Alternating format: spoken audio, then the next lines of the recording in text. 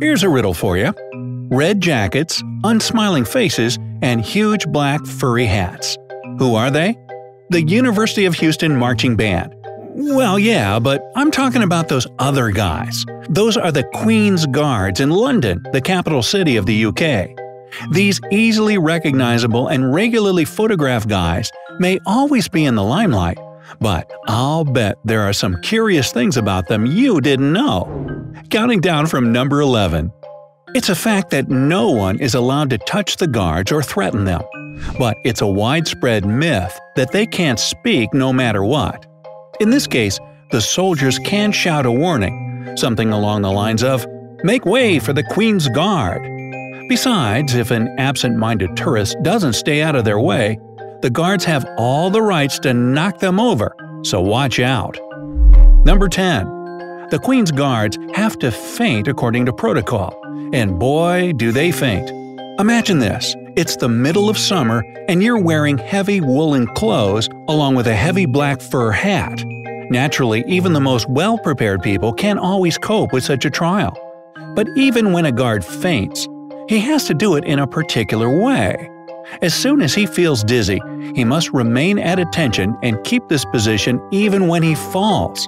It's called faint to attention, and that's why you won't see an unconscious guard lying on the ground in a crumpled heap. Number 9. The Queen's Guards are not allowed to leave their position no matter what. But surely they can have a bathroom trip when needed, you may ask. Nope. Royal Guards have strict instructions to do their necessities right on the spot. Luckily, their heavy woolen trousers are black enough to cover their embarrassment. Number 8. It's also untrue that the Queen's Guards aren't allowed to move around. On the contrary, they have to do so every now and then. Since staying still for too long is bad for their health, every 10 minutes the guards leave their spot, turn, march several paces, then turn around and go back to their place to stand still for the next 10 minutes. However, that's about all the movements they're allowed to make. No nose picking, no scratching an itch, no wiping away sweat, nada zippo niet. Number 7. You've probably noticed that while most of the time the Queen's Guards wear bright red jackets, sometimes you can spot them in long gray coats. One of the most inventive explanations to this phenomenon I've come across sounded like this. When the Queen is happy, the guards put on red jackets, but when she's in a bad mood, the soldiers opt for the gray coats. Well, however cute it may sound, nothing can be further from the truth. The Queen's Guards wear red jackets in spring and summer and long gray coats during the fall and winter months. The coats are long and warm enough to allow the soldiers to stay motionless for a long time, plus they protect the guards against the elements. Number 6.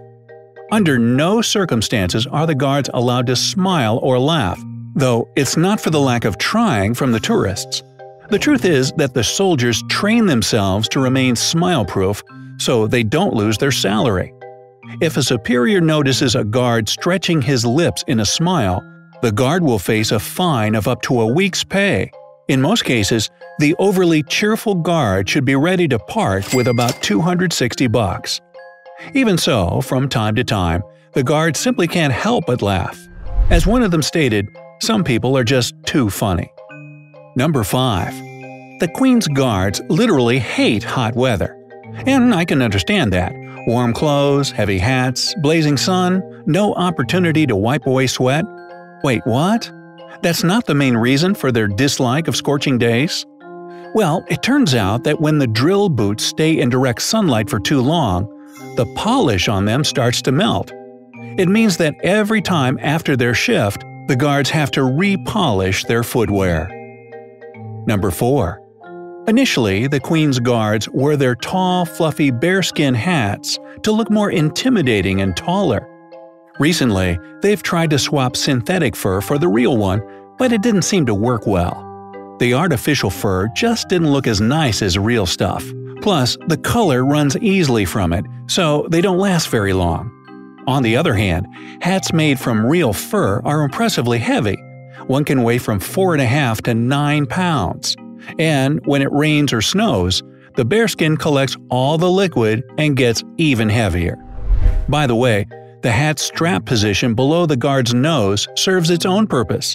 The bearskin hat is so heavy that if it's struck or shot in combat, it could easily break the soldier's neck if the strap was positioned under the chin. I see how this under-nose strap is much safer, but I'm not sure it's that comfortable at all. Number 3.